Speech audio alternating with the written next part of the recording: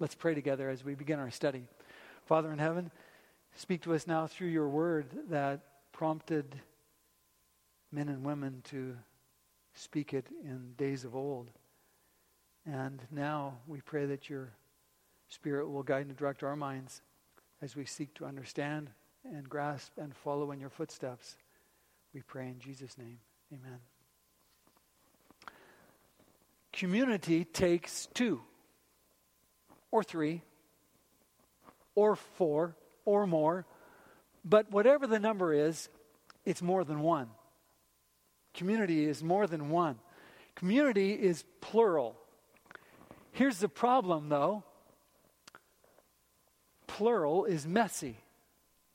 You probably know that. You've recognized that in your life. We've all had our share of painful plural.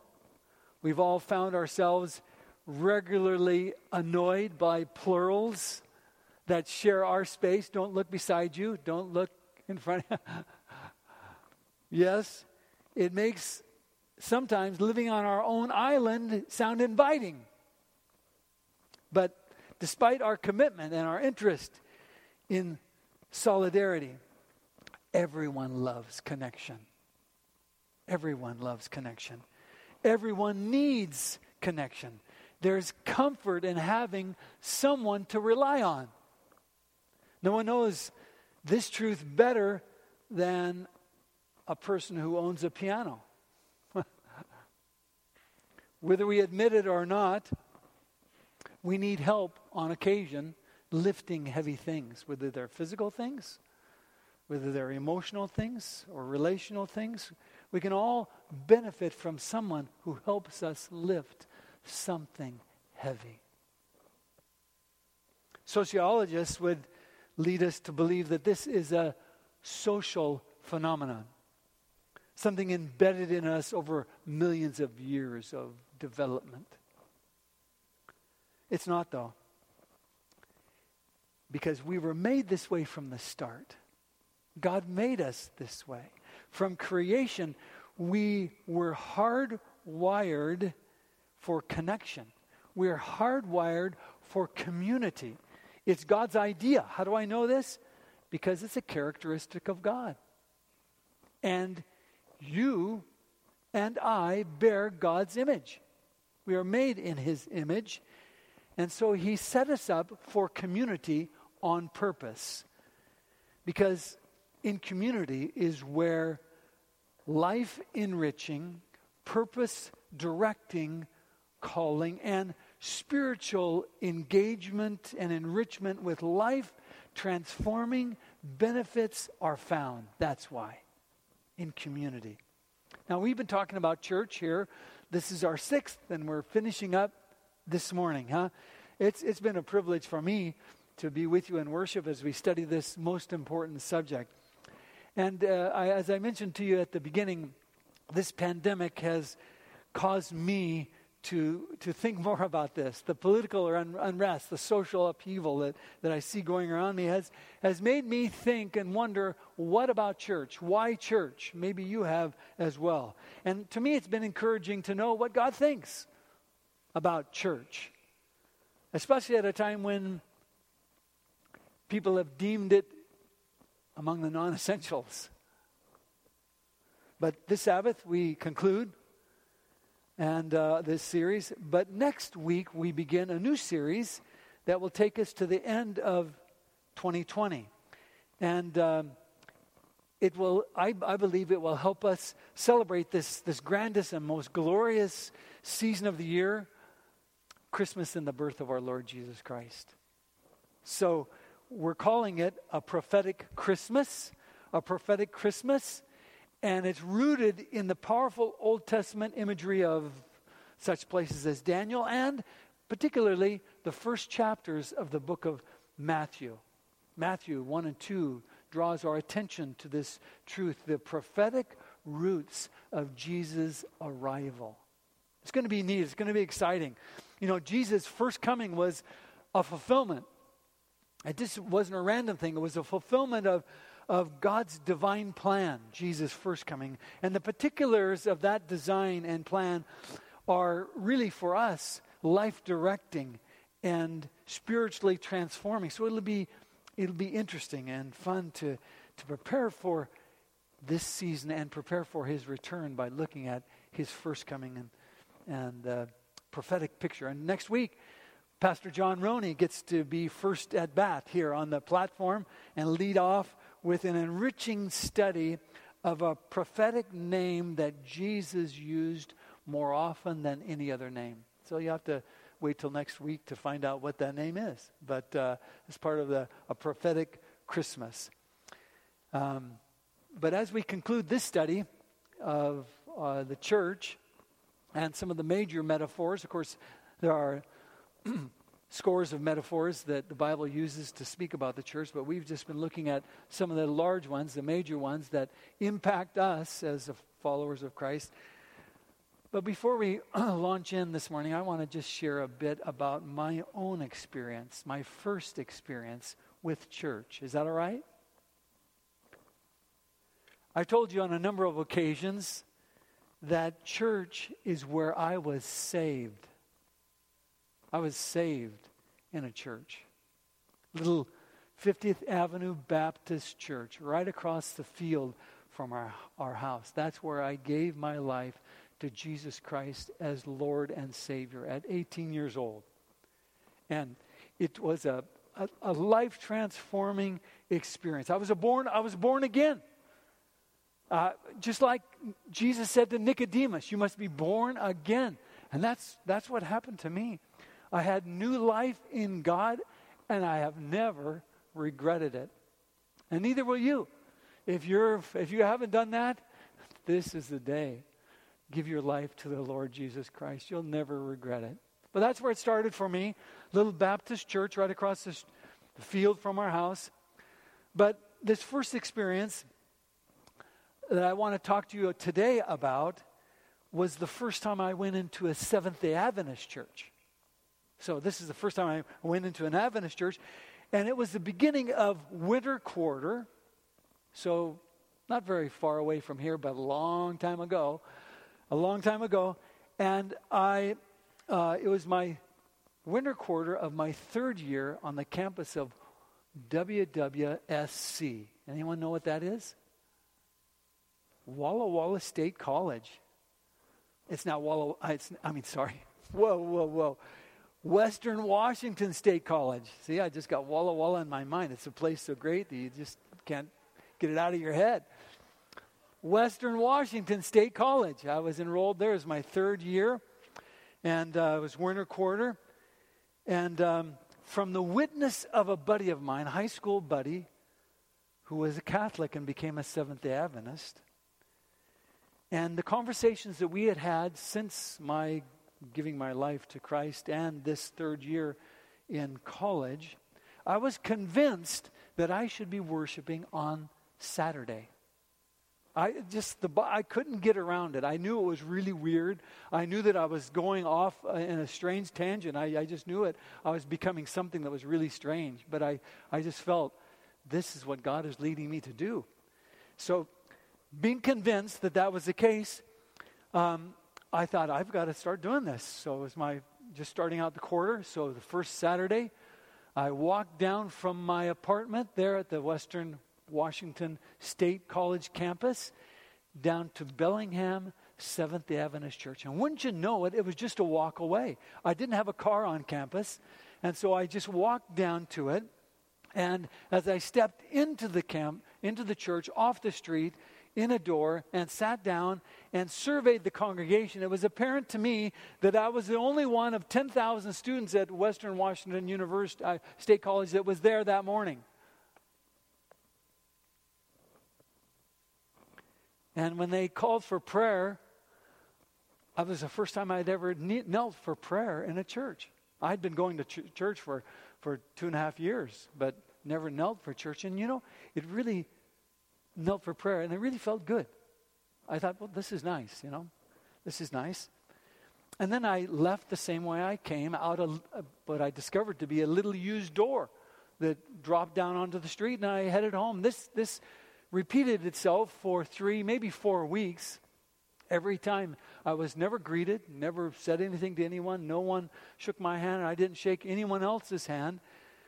But about the fourth week, I think it was, instead of turning left out of the spot in my pew where I was sitting, I turned right toward the center aisle. And that led to the foyer. I'd never been in the foyer before. I'd come up off, it was a strange thing. You got to watch the doors of your church, people. It was a strange thing. I entered into the foyer. And wouldn't you know it, I was embraced by the most loving community. It was the most loving community I'd ever met in my life, really. And from then on, I don't remember till this day ever walking home again after church. I'm sure I did. But what I remember now is that every Sabbath after that, I was always invited somewhere. You know, people thought, this is a strange-looking creature. Let's see what it is.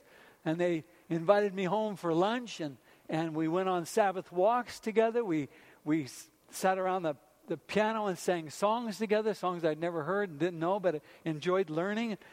And Sabbath afternoons often found me with members of that church that were strangely distant from me, either younger or older, but all together there we were in nature or at Vespers. And I learned from those people what Sabbath keeping was all about.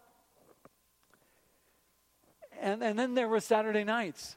Saturday evenings, I don't know how many of them there were, but it seems like we always gathered in the gym there on the church campus, and we played volleyball. Now, don't ask me why I played, because it was the most miserable volleyball I've ever had in my life. I mean, they couldn't even keep it up in the air more than one hit. But it was still fun, you know? It was fun. It was community. And I was baptized. And I'll say again, I hate to tell you this, but I've been baptized 3 times. It took a long time to get it to stick. I was baptized as an infant in a Presbyterian church. Baptized soon after my new life in Christ at 18-year-olds in a Glad Tidings church. And this was number 3. Number 3. Some of us require a bit more, a few more times down into the water. But I was baptized. And the following year, my 4th year in college, was my first year at WWC, Walla Walla College.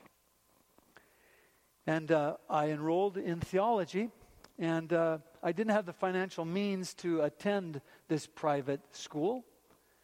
But you know, it was interesting. I was on my own, financially as well. And at the end of my first year at WWC, I discovered that my school bill that I expected to be several $1,000s in debt to had been paid. I didn't know where or how. There it was, as big as life, paid.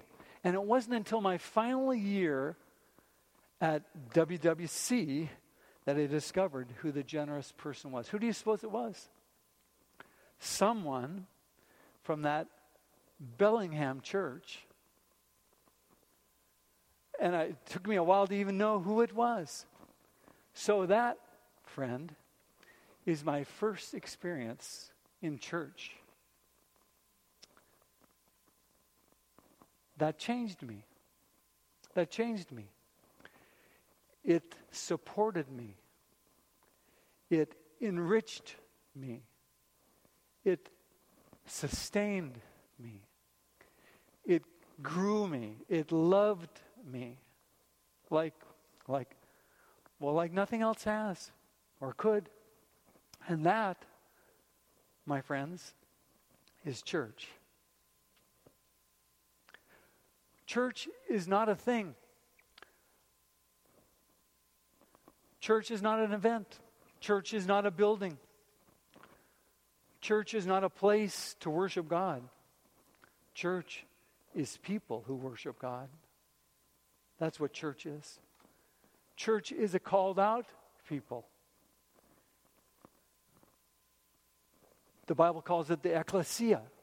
The ecclesia called out from a culture, a me-centered culture, into a God-centered, saving, restoring, life-transforming culture called church. So those people that walk in off the streets here at Village Church, what do you think of them? Village?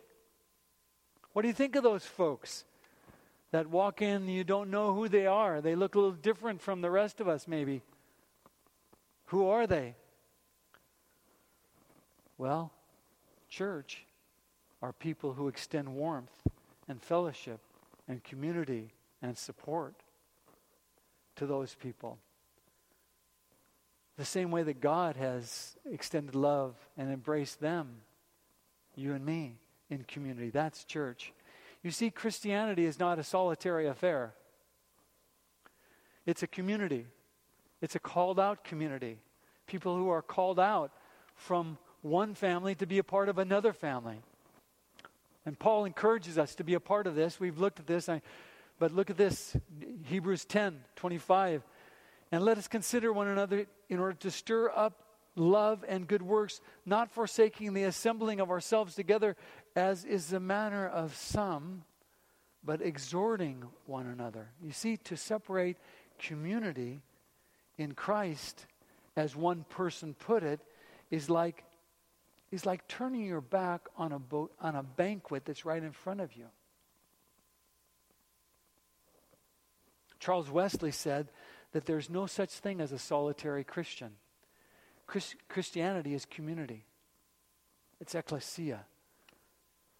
It's also true, by the way, as we gather, that the church cannot be ghettoized either. There wasn't even a spell checker that came up on that. But ghettoized, what do I mean by that? In other words, the church may be community, but the church is not a clique, right? The church is not a social club. The church is not an inward-focused gathering. William Temple famously said these words, the church, get this, the church is the only society that exists for the benefit of those who aren't members. Isn't that something? Think about that. The church is the one institution that exists for the sake of those outside of it. Now you may be thinking, I never thought of that. Why haven't you? Why haven't I? That's because church is just a comfortable place for us. But we don't think of it as, this is what we're about. We're about reaching others for Jesus Christ. We're about bringing them into this community. We gather to scatter. That's why we gather, to take the message of hope to whomever God gives us opportunity. That's what the church is. That's what we're about. The book of Acts tells us all about that. And I love the way Ellen White says in her book about that book called Acts of the Apostles. She says this, the church was organized for service, and its mission is to carry the gospel to the world. From the beginning, it's been God's plan that through his church shall be reflected to the world his fullness and his sufficiency. Wow, that is you, that is me, church, together. Through the church, to be reflecting the fullness of God's sufficiency. Wow. God doesn't want a slave-master relationship with us. That's not what he wants. He doesn't want obedience from us because we're fearful of the consequences. He wants a bride. That's what we talked about. He wants a bride. He doesn't want a slave. Christ's love for his church is not a flighty thing. Christ's love is tender and patient. Christ's love for his church is not fickle, it's committed. He intercedes for us constantly before the Father. He nourishes us, he strengthens us, he cherishes us, he protects us. That's Christ's relationship with us. Christ's love for us was not just a mere affection. Christ's love for you, for me, was missional. Missional. He gave himself for you to make you holy, to make you like him, and then to send you out to the world for Him, for His glory. You know, I've been thinking, God may be using this COVID pandemic for all of us to think more seriously about our commitments. I think so. I think so.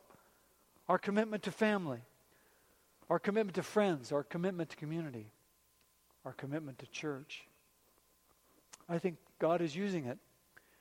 Because the separation that we are experiencing between friends and family and members that's created during this era just seems to be growing deeper, doesn't it, as each month passes.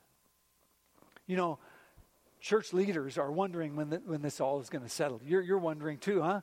When is this all going to settle? But for us, you know, pastors here at Village Church, pastors in the Upper Columbia, pastors across North America, pastors around the world of every denomination are wondering, when is this going to stay? When is this going to stop? And what's going to happen when it does stop? I've listened to podcasts, I've read things and whatnot. There's a lot of speculation out there. You know what the research is saying? That when we come back together, of course, this is just a what's it called when they make a prediction? Yeah, whatever, a prediction, okay? So hypothesis is too big for me to say. So anyway, they're making predictions that the church in attendance will decrease by 30 to 40% permanently. Permanently. That's what some are saying. Why? It's easier to stay home. Some of you watching on TV this morning, you're going, man, this is great. I roll out of bed, eat a little breakfast, and sit here in my pajamas and watch church. That's not bad, huh? And some of you need to be doing that. I mean, some need to be safe, and that's the best place for you. So thank God for that. I thank God for that. It's safer for you to stay home out of concern for your health, fear of infection, distrust of the vaccine. I know that's an issue. Okay? But there are all sorts of rifts that are happening in society about this whole thing, aren't there? There are. And it's creating barriers and uncovering barriers. But you know what I think? I think God is at work in this pandemic. No, God didn't cause it, but He sure wasn't surprised by it. And He's at work to do something special. I really believe He is. He's going to do something special. Because these barriers that we're experiencing are actually opportunities for us to grow in greater understanding of who we are, who God is, and what He wants us to be. I believe that. And church is a place where we can come and experience a bit of that. No, it's not a facility, but it is a gathering. And by the way, if you're gathering at home, that's fine. It's a virtual gathering too. Just because you're not part of the church here in this space doesn't mean you're not part of church. I just want you to know you are part of God's church. In small groups, in homes, and in wherever you find yourself, you're part of God's church. Church isn't a building, we said it. Church is not a place. Church is a called out people. And so maybe this time together, this COVID time, is helping us to expand our idea of what church is. Instead of, maybe some people have said that maybe we need to change our idea about church. Instead of, we think of church as something like this: come to us and help us do what we can do better. That's sort of what church is, We can do it. Come help us do our thing. That's church. But maybe we need to adopt the Home Depot model. What's the Home Depot model? Well, it says, you can do it, we can help. Maybe that's what we ought to be as a church. You can do it wherever you are. That doesn't mean you're not a part of the body of Christ. You are. But from various places, from home, from online, gathering together too. Yes, in groups, at homes, in Bible studies and whatnot. But maybe this is a time for God, that God is calling us to think of church in a new way. Maybe God is nudging us toward a more biblical approach, where we think of the church as a sending agency instead of a gathering place. Because that's what you are. You're an ambassador for God. And the job of Village Church is to scatter you. Right? To scatter you. To help you be God's agent in the workplace, in your home, in your neighborhood, in your community. You can do it. We can help. Christ's love for his church is so deep that he identified us with us in such a real way. So much so, we talked about, he identifies with us like we're part of his body. We talked about that. He said in 1 Corinthians 12:27, now you are the body of Christ, and each one of you is part of it. Now this COVID pandemic, our virtual gatherings, our Zooming and our TV worships and whatnot have really only, in my mind, accentuated this truth, this Bible truth, that you are Christ in the world. Whether you are able to come and gather here or not, you are Christ in the world. You are Christ in your community. And we are linking with you in some way or another. But together, we are together part of his body. Through worship, through service, through love. There's a solidarity that we experience. Yes, even over the broadcast waves, Yes, it's happening. Even in those ways.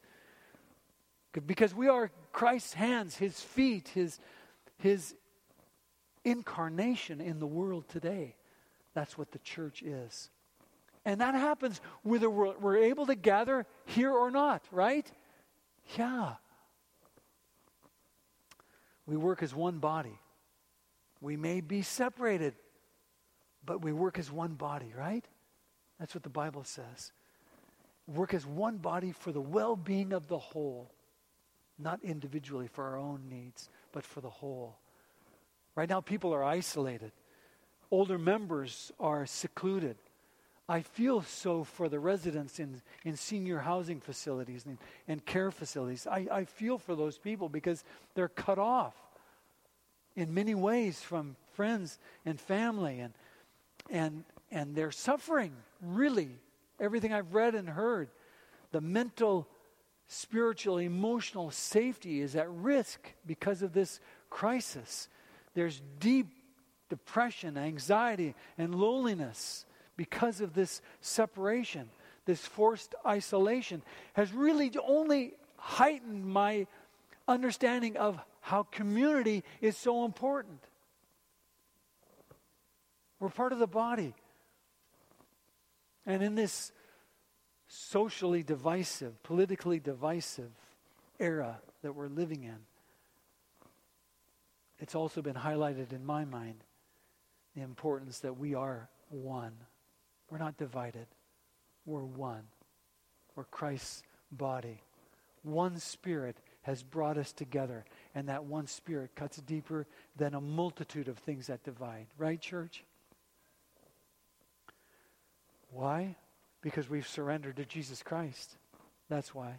Because he is the head. That's what it says, Colossians 1:18. He's the head. He's the head of this body. And as the head, we are the church. We are his body. And we act in unison. If there's a part that's not acting by the head's direction, that is not a part of the body.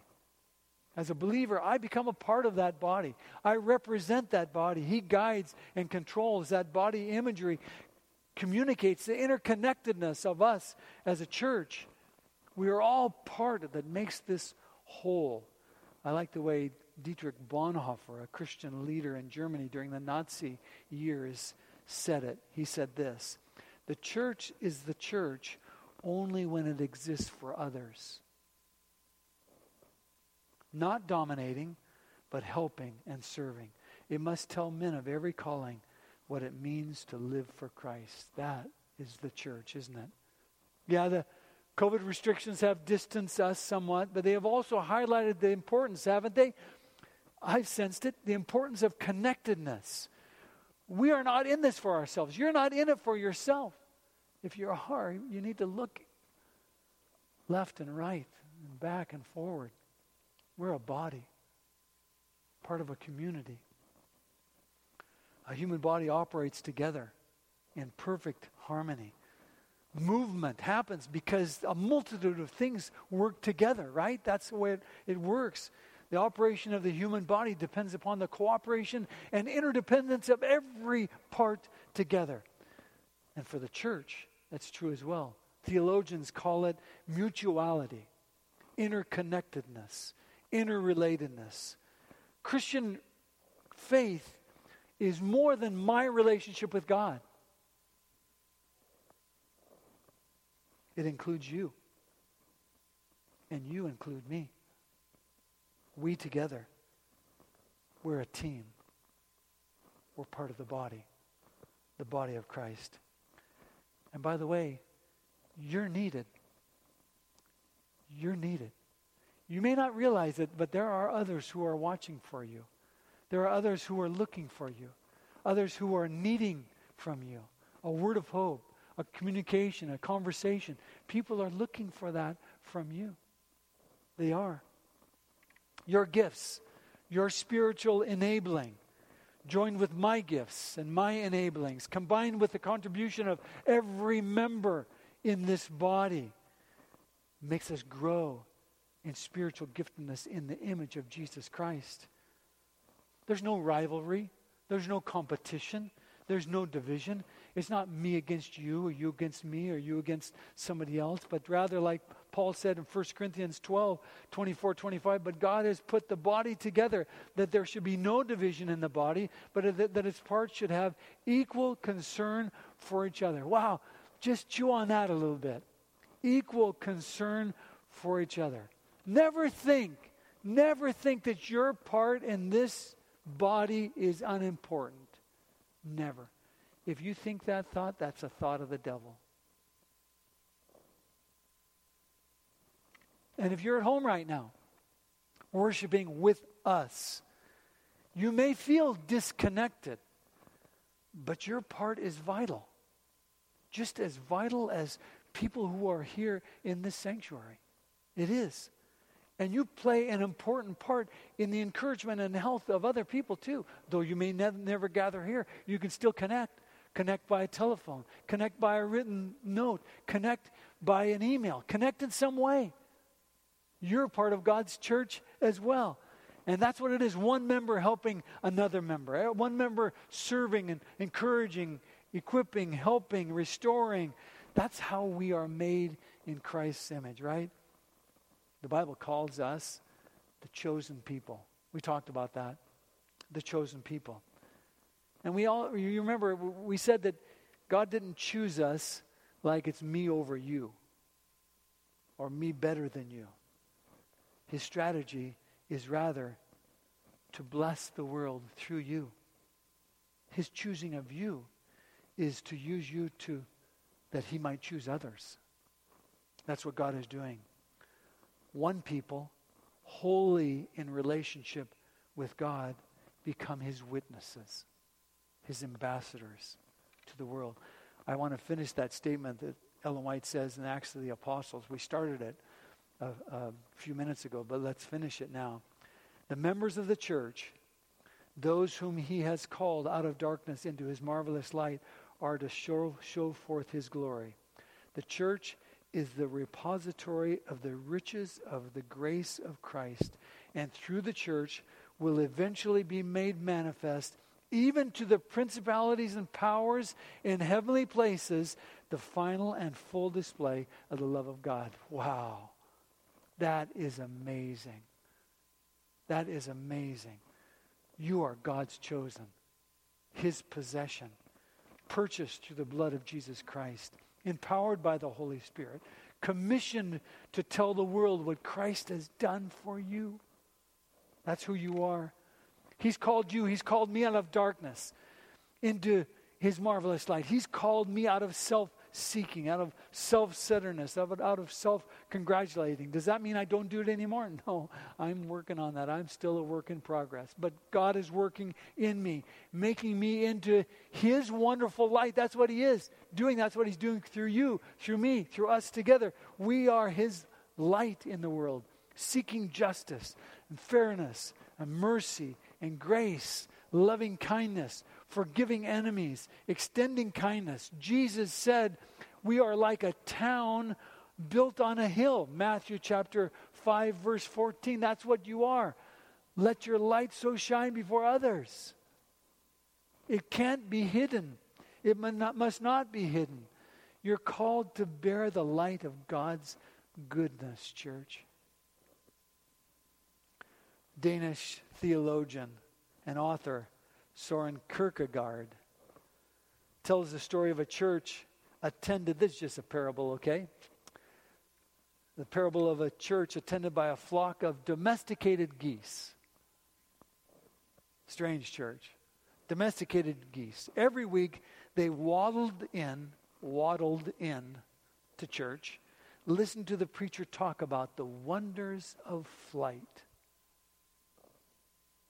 We don't have to walk around the ground and stay in this place, the head gander exhorted. We can lift ourselves into the air. We can soar to distant regions. More blessed climbs. We can fly. Every week it was the same. And every week after hearing the sermon, all the geese quacked, "Amen," and filed out the door, waddled back to their homes and to their own affairs. And all they had to do was flap their wings. You know, Satan wants nothing more than for us to be unplugged from God. Unplugged from God's power. Unplugged from God's Holy Spirit energizing. He wants us to be caught up in all sorts of things, extremism and bigotry. He wants us to be caught up in greed and selfishness. He's sown seeds among us of lust that blooms into unfaithfulness. He sows seeds of distrust that creates divisions and separations. The devil is doing that. But Jesus said his church will not be overpowered. Jesus said his church will be victorious. Yes, it will. I know it will. Not because I believe in myself, but because I believe in him. Jesus said, "On this rock I will build my church, and the gates of Hades will not overcome it." Matthew 16, verse 18. Satan's kingdom of lies and distortion cannot withstand it. You notice that? The gates of Hades cannot overcome it. In other words, the good news is on the offensive. The gates of Hades cannot stop the good news offensive. The good news is going out there. The church of God overcomes by his strength, by his power. That's where my faith is. COVID has challenged us. It's challenged me. But I want you to know, church, I'm confident. I'm confident. Not in my strength, not in your strength, not in the resiliency of this place or institution, not in the permanence of this particular church, but rather, my confidence is in God. In God. His promises are secure and always sure. And then in the end, God will win. He is victorious.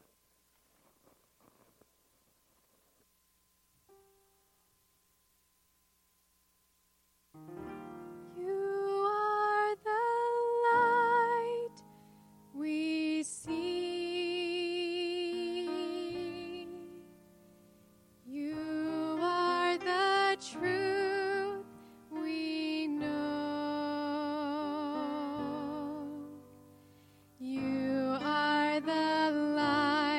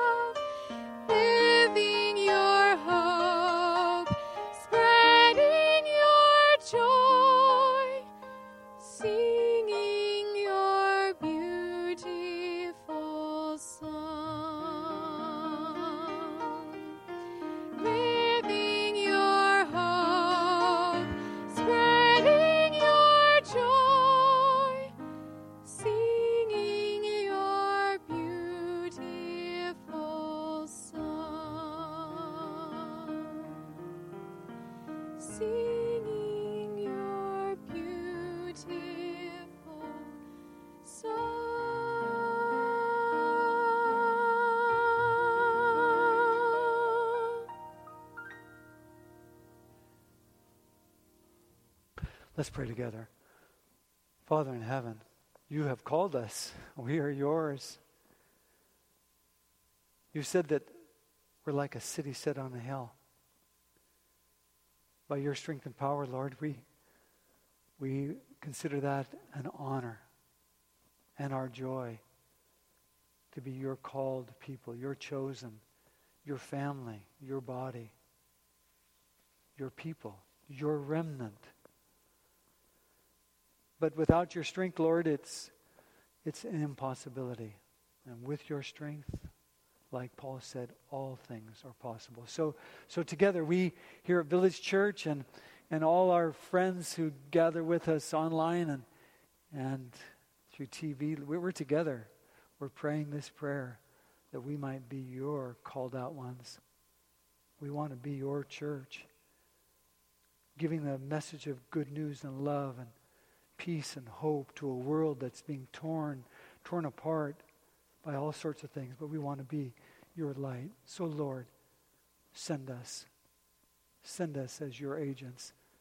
Help us to make this place into a beautiful place, a gathering where you're exalted, and every person that walks in is no longer a stranger but a brother, encouraged, strengthened to walk in your narrow way and to enjoy life in the family, life with you. That's our prayer, Lord. So send us and we go in your strength. In Jesus' name, amen.